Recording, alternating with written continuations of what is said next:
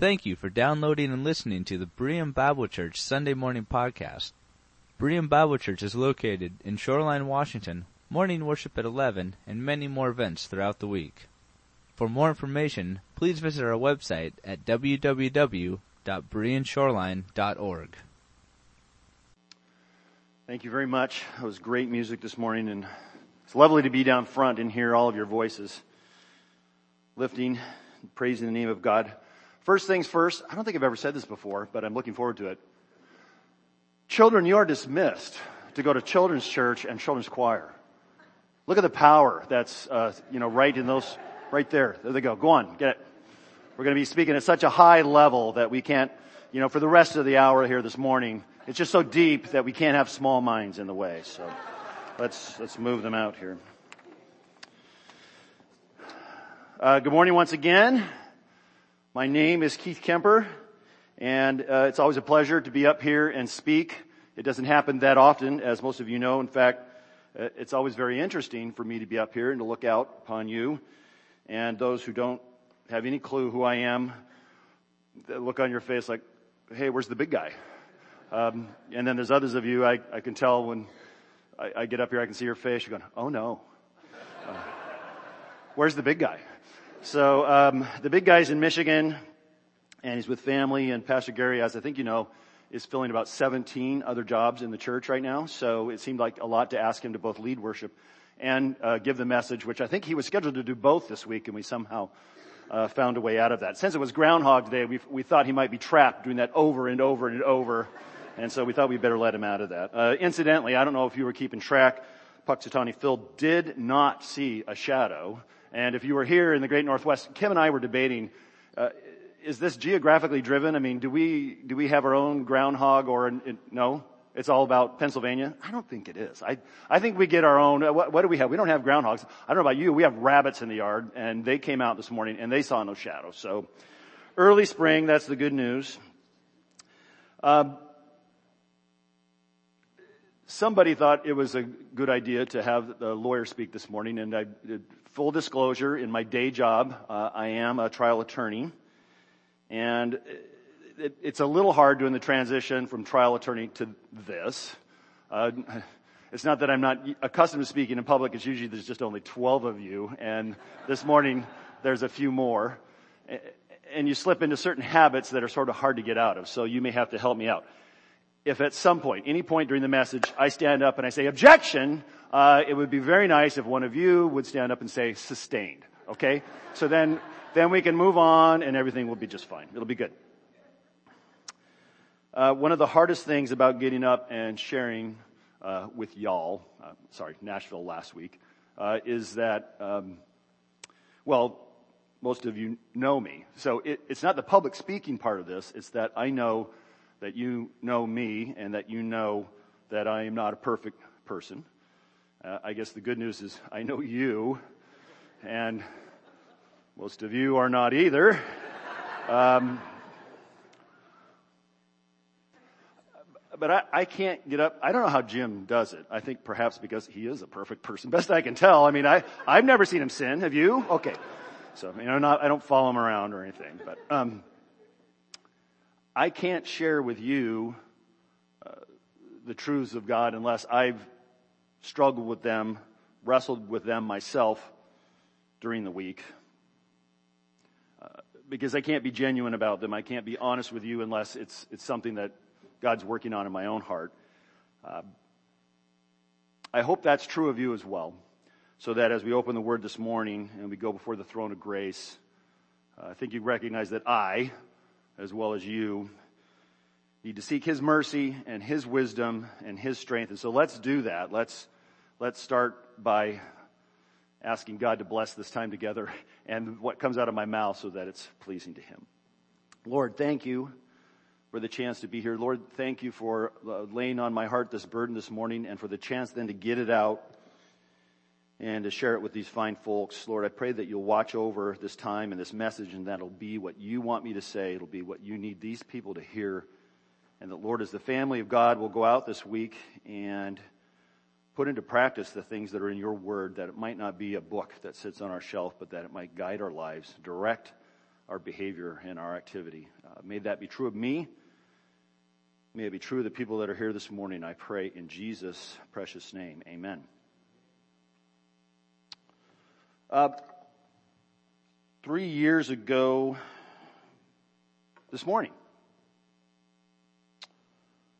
my father, Pastor Bruce Kemper, passed away. And so, interesting confluence of things going on today. We've got Super Bowl, Groundhog's Day. My wife informed me that the date is actually a palindrome. Wow. Didn't know what a palindrome was. No, I'm kidding. I did. And it's the anniversary of my father's death. His first name was Ernest, but as you know, he went by Bruce. He was a pastor. He was a college president, because if you're a college president, they have to give you an honorary doctorate, because you can't be a president and not be a doctor. So, of course, every now and then, just for fun, we called him the Right Reverend President Dr. E. Bruce Kemper, but most of the time we just called him Dad.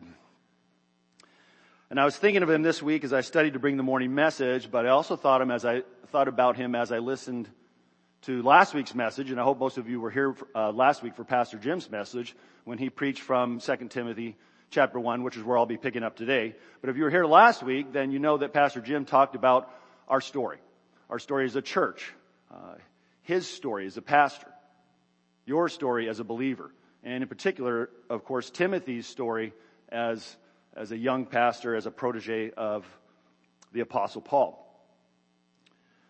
So I couldn't help but think about my story. And of course, a large part of my story was that which came from E. Bruce Kemper. And so it seemed appropriate to give just a little tribute this morning. Most of you knew him. And of course, he was a handsome young lad. Perhaps not when you knew him. In fact, we used to joke that I can barely remember when he had this color of hair, because for most of my life, it was what we called almighty white. We just figured it was a blessing from God. But it was always that bright white color. But of course, more importantly, he was always a great role model for me. This is actually a fake picture. This is at Moody Bible Institute. And I don't know, did he get suspended for even taking this picture at Moody? But, Dad was a teetotaler. Well, until the last couple of weeks of his life, when someone said, have a little wine for your stomach's sake, which he took very seriously. So this is a made-up picture. It didn't actually happen that way. But so much of what I learned, he taught me. He gave me a great love for music. There he is with his, I don't know what you call that, tub thumping. That probably has a different meaning now, but back then that's what it meant. It was his own style of bass. In fact, I think this is at Gilead Bible camp for some, I don't know what he was doing. He really didn't have any musical talent other than singing. He was wonderful at singing, but he couldn't play any instrument. Taught me how to barbecue. This house is in Edmonds. It's still there. I can drive by it. I know right where it is, and I remember it well. And I actually have that apron from my father. Taught me how to be competitive and play games. I think he had dentures from as long as I could remember, and he has his teeth out there. I don't know if you can see that in that picture. It's a little blurry. But we played aggravation, and we played for keeps, and you can already see that I'm contemplating, after I win this game, how do I take over the world? Taught me how to raise cattle, which we always had a few of. How to slaughter a chicken. I really don't know what's going on here with my brother Ken, other than, okay, I'm not making this up, and since he's not with it, well, okay. When we first got chickens, he just wasn't comfortable with the whole, normal way of doing it. So, but it wasn't any better because he'd hold them and shoot them with a .22. So, I don't exactly know what he and Ken are doing here. Never watched this take place, whether they were doing the wishbone right off the bat or I don't know, but we always had some farm animals and adventures that surrounded farm animals. Taught me what to do when you get a Charlie horse during the Christmas picture. Okay. Sorry, I just couldn't help it. It's just such a funny picture. Casey's trying so hard to be sweet for the picture. Dad gets a Charlie horse because he can't kneel at that age and is trying to work it out while getting the picture taken. So it's just one of those great pictures that brings back good memories of my father. But of course, nothing quite matched his what he taught me about fashion. So here you go. Mom had it going on there too, though. You gotta Mom, is that a raccoon on top of your head, or what exactly is that thing there? That's amazing. I didn't know you could get hair to do that, but there it is. So now here, this is his Bible instruction class when he's pastor in Spokane, and you can tell I'm already picking up the vibes. He's got on that white suit with the white bucks, and I'm pretty sure he saw that from an evangelist on TV and thought it was a good thing. I've got the white belt and the wide tie going on, and it was all only uphill from there. So, and then when we moved to California, you really had to sort of be fashionable or be out. So there, you can tell we fit right in, or not.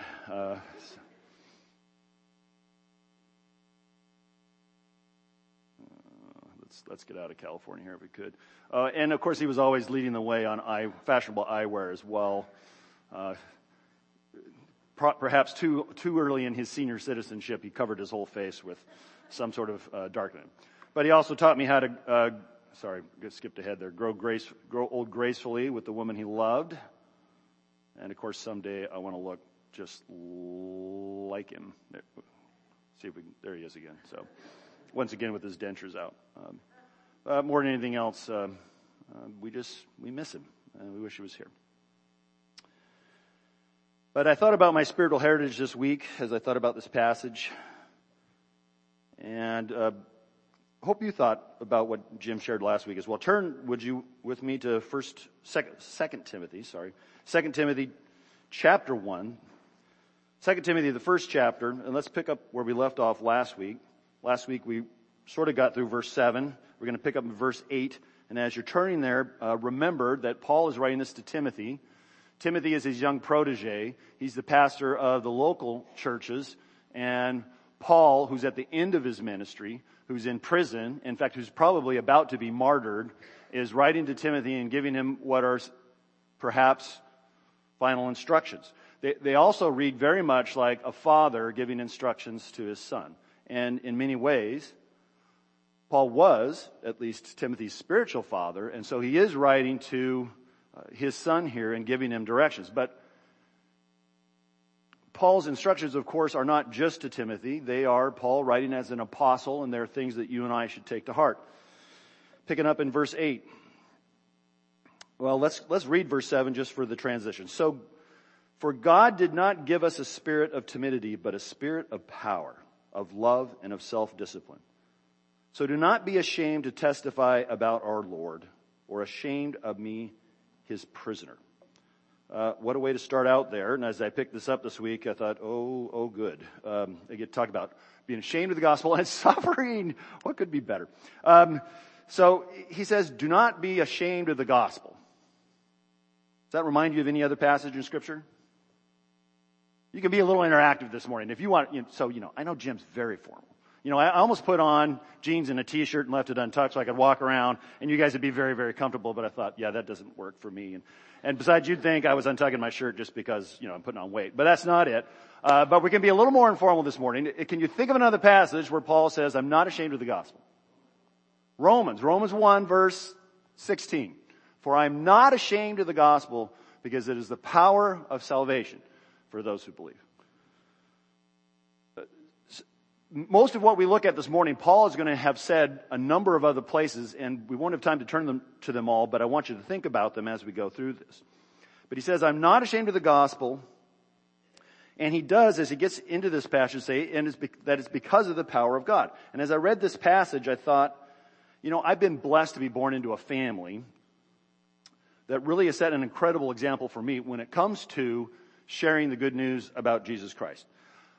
Growing up with my dad as a pastor, of course, whether it was he was youth director, Christian ed director. He filled a number of different janitor, actually in this church when it was over at Emmanuel. But then I sat under his preaching as pastor in Spokane, in Anaheim, then and again in Port Orchard. And of course, even when he was president of Grace Bible College, he used to speak a lot. So I lost track long ago how many times I heard him preach. I don't think the man ever gave a Sunday morning message where he didn't give a chance for someone who didn't know Jesus Christ to become saved, where he shared some version of the gospel. It was always on the tip of his tongue. He was always ready to share it. And it wasn't just my dad. Those of you who know my mom, and I don't say this to embarrass her this morning, but Mom is fearless. I don't know how else to put it. I mean, if you are her doctor or her nurse or her waitress or the cab driver, or heaven forbid you get stuck next to her on an airplane, buddy, you are going to hear the gospel. Okay? She famously, or perhaps most infamously, tried very hard to win Mike Love, lead singer for the Beach Boys, to salvation on a cross-country flight. Okay, he said he was into transcendental meditation. I think he was trying to take a nap, but Mom was not going to let him go. So I don't know, Mom, if Mike Love ever accepted Christ before he went into eternity, but let's hope and pray that he did. For some, sharing Jesus Christ is like second nature. So why for the rest of us is it so hard? Why do we struggle with sharing what we know about Jesus Christ? Is it possible? Is it actually possible that these words are for us? Are we ashamed of the gospel? And I tried to spend some time seriously examining myself and asking myself those hard questions. Am I ashamed of the gospel? If so, why? Why would it be hard for me to share? And I hope you ask yourself that. I mean, I came up with what I think are some of the answers. I mean, number one, it's not popular. Now, there was a time when America would have been considered a Christian nation, and there's some people even now that bristle at that. I hope that's not you. But in our literature, in our law, time and time again in our history, we're referred to as a Christian nation. But Pew Research did some surveys here over the last couple of years, and they found that now, in America, only 43% of Americans now align with any form of Protestant Christianity. 43%. Now you can add to that another 20% that would consider themselves Catholic, and that's more than a majority, but I think you know within those people who say they align with a denomination or say that they're Catholic, that there's a whole wide group of them who really don't have any practice whatsoever. They just refer to themselves as Christian. But both of those numbers, whether Catholic or Protestant, are both way down over just the last 10 years.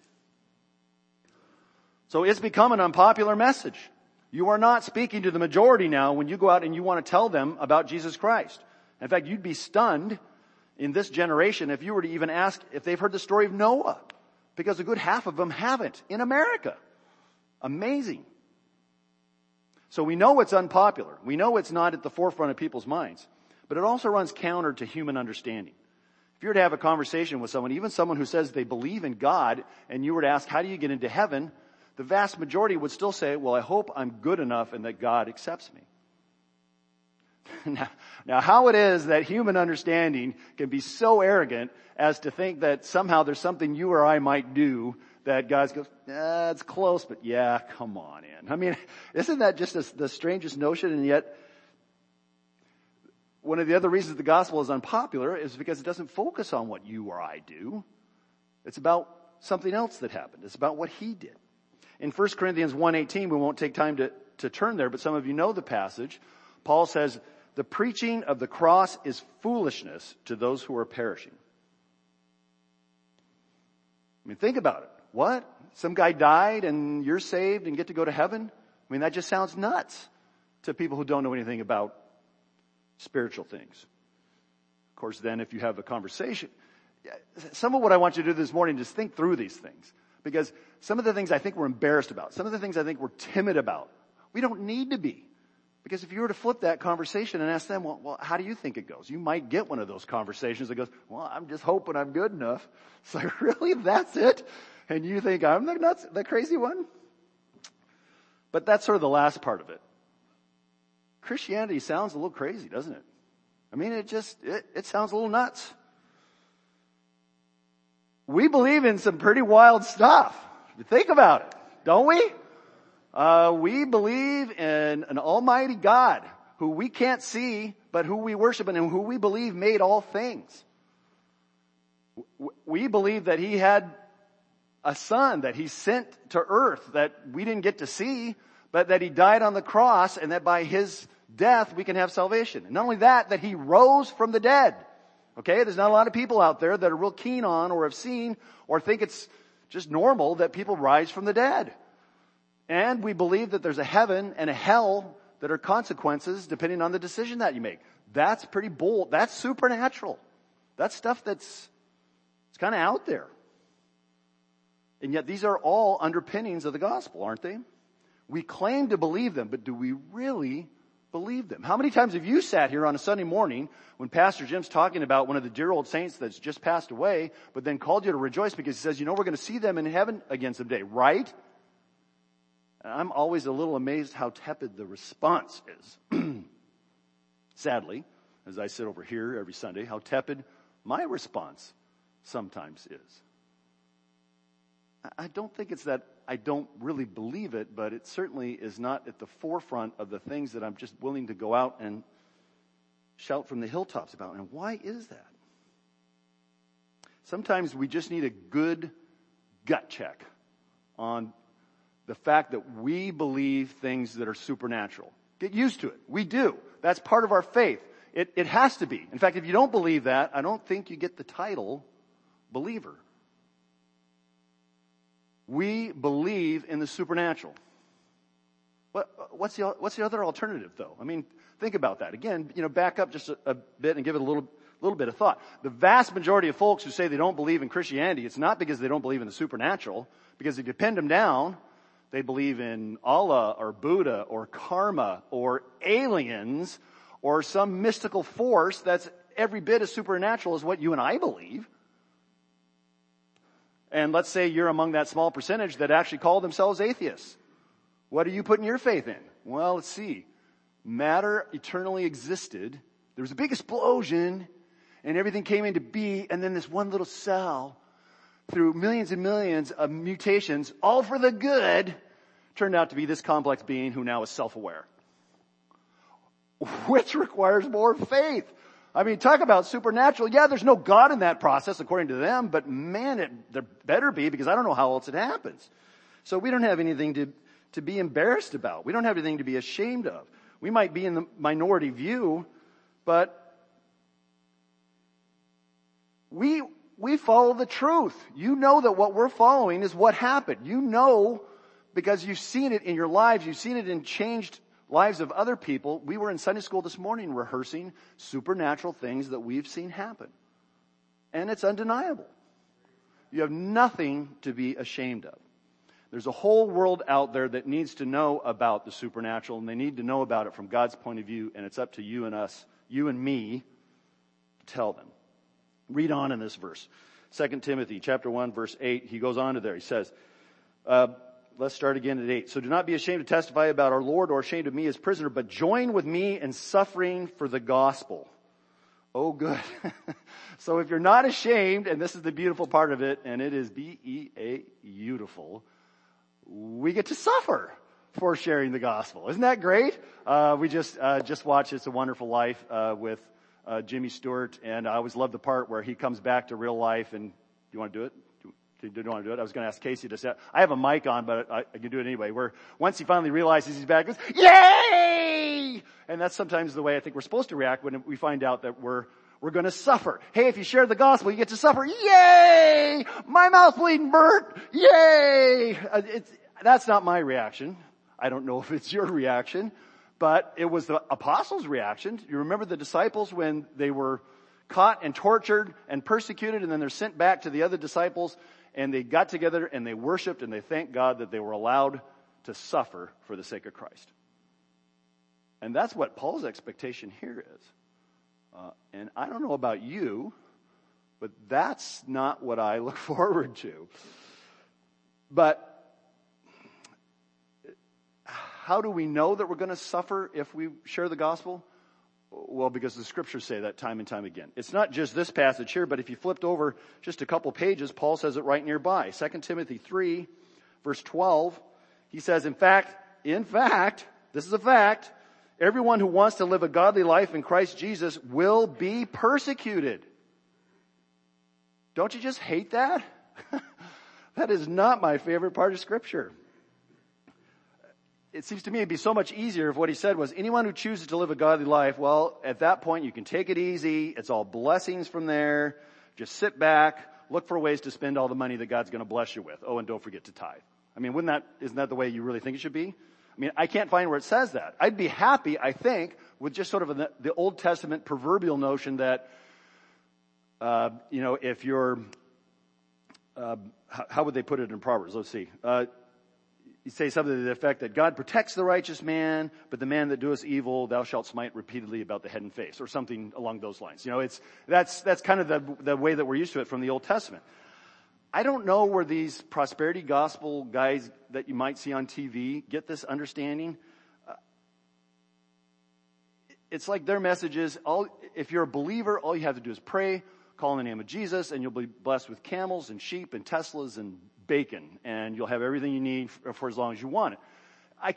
But it's not in there. There's no hint of that in the New Testament. In fact, in the New Testament it says, if you follow Christ, you will be persecuted. And he told his disciples the same thing. Do you remember what he told them? We won't turn there either, but John 15:18. If the world hates you, remember that it hated me first. So how do you deal with that one? Now consider they lived in a different time like Timothy did. As Jim pointed out last week, Paul's writing at the end of his life. He's in prison. He's probably about to be martyred, as we just discussed. He's under the reign of Emperor Nero, the whack job Caesar, who set fire to Rome himself and then blamed the Christians. And I think Jim even mentioned this. He then sat around and tried to be creative on how you could kill Christians. So it was anywhere from putting them in the forum with wild animals to see how long they lasted, to impaling them on crosses along the streets of Rome and using them as streetlights at night by lighting them on fire. So that's the environment that Paul is living in and writing into. And I don't think you and I suffer like that. I mean, do we have any concept when he says, if you follow Jesus Christ, you will suffer? I don't think we do. We've got it incredibly easy. Now, it may not last. The signs are there now. I mean, the things that you might suffer now is there's going to be people that don't like you. There may be some that really don't want you around. Mike Love might have been annoyed by my mom for a few hours on an airplane. They might shut you out of certain social circles or not let you into their businesses. You may face discrimination at work or while trying to get a job, or maybe even trying to get into, say, med school or something like that. And it may not be here yet, but I don't think it's going to be long before you might just go to jail for adhering to traditional Christian values. And then you might get a chance to suffer like Paul.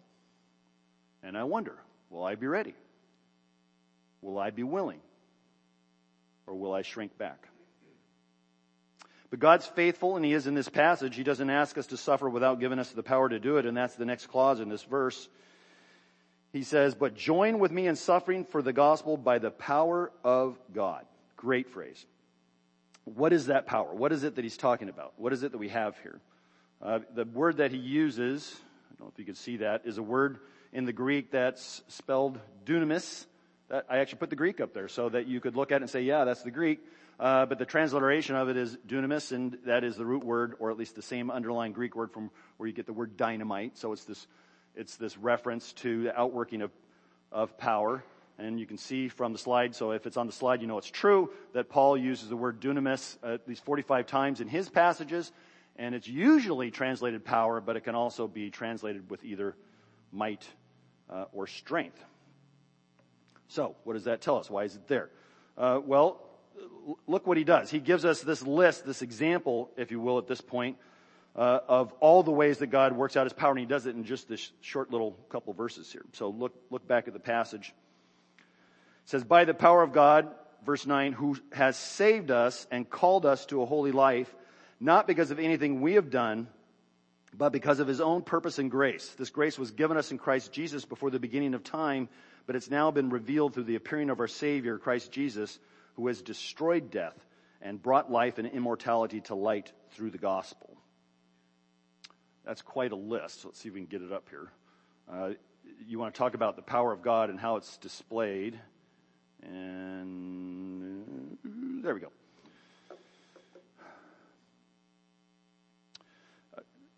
Before I get into this list, flip over to one other passage that's real similar. We'll just flip there and come right back. Ephesians chapter 3.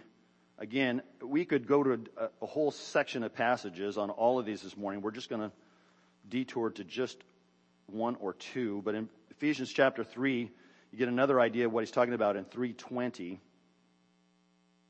It's almost like a doxology. Paul gets excited about what he's writing about here, and here's what he writes.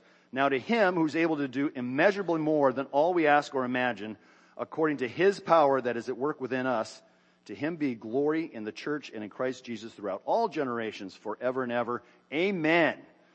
Here's that same word, dunamis, and it's this power. It's this power that it's God's power, and it's at work in us, according to him. And here's a list of things just in those two verses. What's the power that God's given us to both not be ashamed of his gospel and to endure suffering? Well, he saved us. And by that, he empowers us to live a holy life. Again, it's important that there's nothing that we did. It's not our power. We're not part of it. But it's all about him. He did it according to his own will, purpose, and strength. God called it into being. He said, this is what I'm going to do, and it happened that way. He gave us his grace, his saving grace. He did it through the sacrifice of Jesus Christ. And by it, he destroyed death. I wish we had time to look at 1 Corinthians 15, but that's what it said he did. He didn't just give us life, he destroyed death, and by that, he gives us eternal life. And number 8, my favorite, he did all of this before the beginning of time. And I just love that idea. When I pause to reflect on all that God did to save me and how amazingly Paul crams all that into these two verses, then you need Chris Pratt here to show you what happens when you try and digest all that at once. So, okay, thanks, Chris. We'll send you on. Yep. So what's the point of all this? Well, why does Paul cram all this stuff into these two verses? For this reason. He just told Timothy, and he told us, I've called you to testify to the gospel, and you're going to suffer. So you need a little motivation at that point. You need a little buck up so that you're ready for what's about to come. And so he goes through this list and he basically says, here's your motivation. After all Christ did for you, how can you not tell somebody else about it? And then he finishes here with thoughts about his assurance that God is trustworthy and faithful and that he has it all under control. And of course, we could spend Sunday, we could be here till Super Bowl talking about each one of those that are on the list. But like I said, we'll just hit a couple. I love the phrase in there that it's not because of anything that I have done. Not because of anything I have done. Again, that should spark some thoughts. One of the things that sparks in me is I think of the song by Casting Crowns that I think is probably one of the most poignant and clever turns of phrase. And there it is. Not because of who I am, but because of what you've done. Not because of what I've done, but because of who you are. You know, what a great song, what a great way of encapsulating what Paul is saying here. There's another verse that says almost the identical thing, and if you're a Awana, you know the song that goes with that. You know what verse that is? You can say it. Awana guy. No? Titus 3:5. Someone want to sing it? Sing the little J. Not by works of righteousness that I have done, but... You can sing along, you know. But according to his mercy, he has saved me. Okay, another place where Paul says the same thing again. It's not what we have done, it's what God has done through us. I wish we had time to look at Ephesians chapter 1. Actually, let's do that real quick before we finish this morning because I think it's important. Where Paul sets out all these things that God has done. Ephesians chapter 1, verse 4. And if you're not there, I'm going to read it to you. Here's what he says. Very parallel passage. For he chose us in him before the creation of the world to be holy and blameless in his sight. In love, he predestined us to be adopted as his sons through Jesus Christ in according with his pleasure and will to the praise of his glorious grace, which he's freely given us in the one he loves. In him we have redemption through his blood, the forgiveness of sins in accordance with the riches of God's grace. Skip over to verse 11. In him we were also chosen, having been predestined according to the plan of him who works out everything in conformity with the purpose of his will. Amazing theology in just these few verses of what God did to save you and I.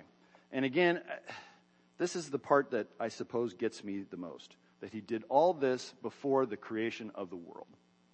What an incredible clause in both this verse, the one in Ephesians, and in a couple other places. Peter writes the same thing. And in Peter's writings, he calls Jesus Christ the Lamb who was chosen before the creation of the world. And in Revelation, John writes the same thing. The Lamb that was slain before the creation of the world. Again, try and wrap your head around that one. That before there was time, God saw me, and He knew me, and He came up with a plan to save me. And He did it all because of His own pleasure and will. Again, still blows my mind. I have a confession to make. It's on behalf, it's mostly me. My wife's involved in it too. It's not her fault. Dogs don't like us. They say you can tell a lot by how animals react to you, but I gotta believe that dogs just don't like us.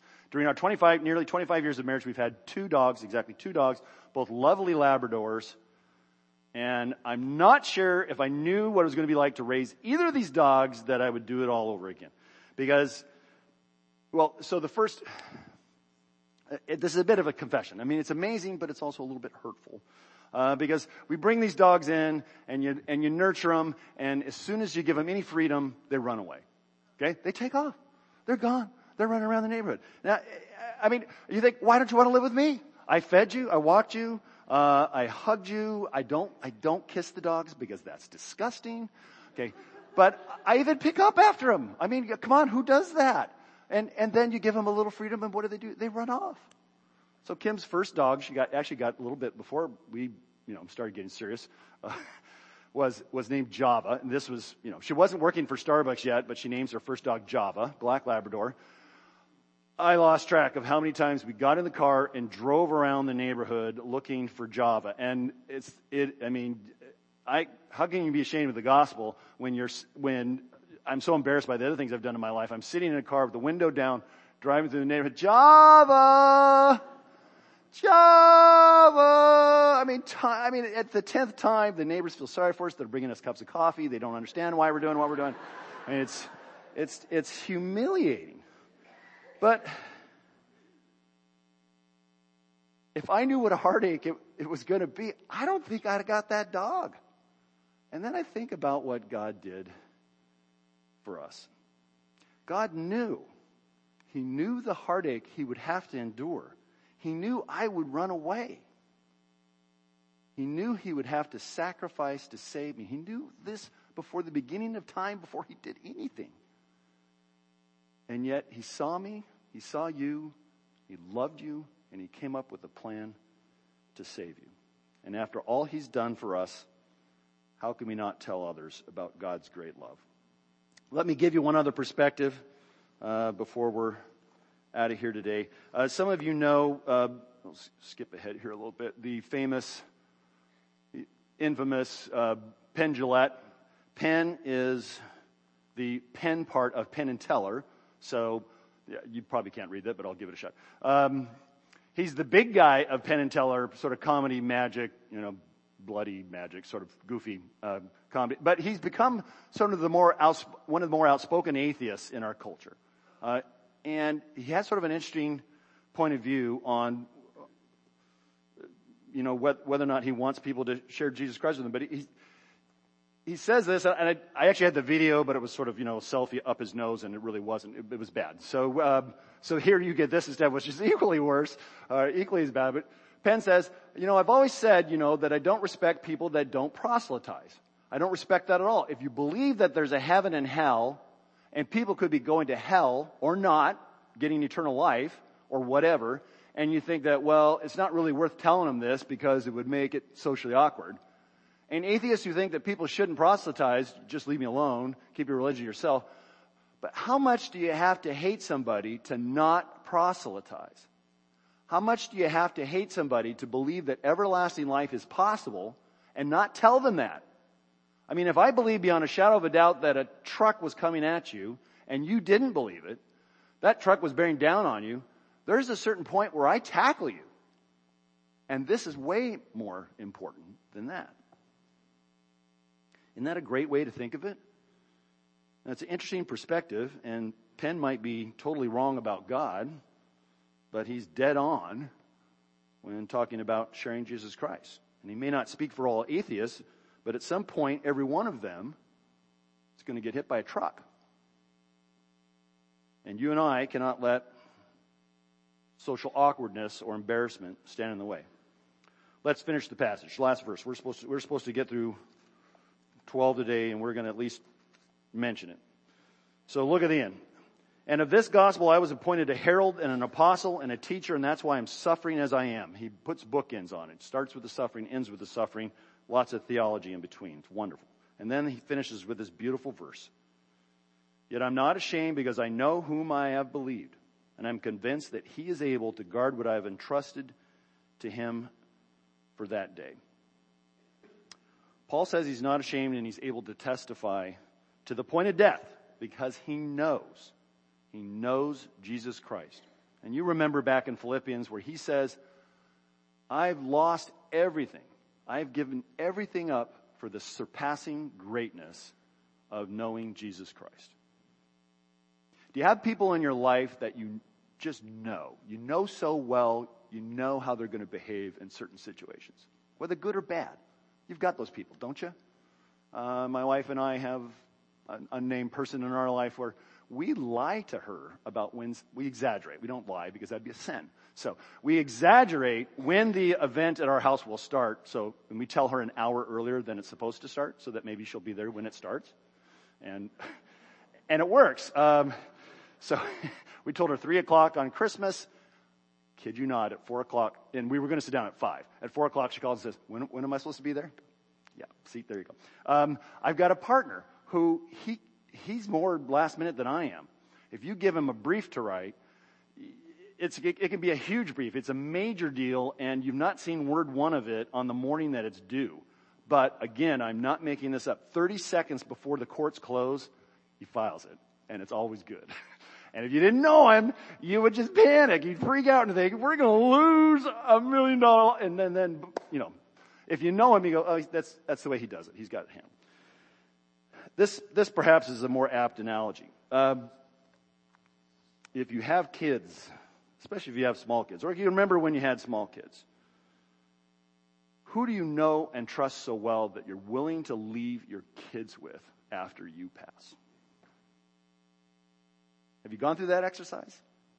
If you've put together a will, you've had to sit down and you had to think about, who do I trust with the most precious possession in this whole? And if you haven't done a will, come see me afterwards, because we do have really good rates.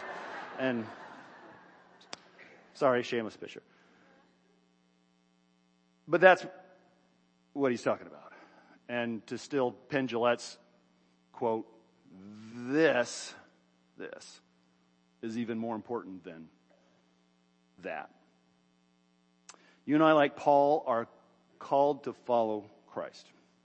That means taking all we have, not just our children, our spouse, our family, all of our well-being, everything that we own, our work, our reputation, our lives, our future, our eternity, to take those and entrust them to Jesus Christ. And if you know him, if you really know him, that's not a hard call. Come back up and close us with a song.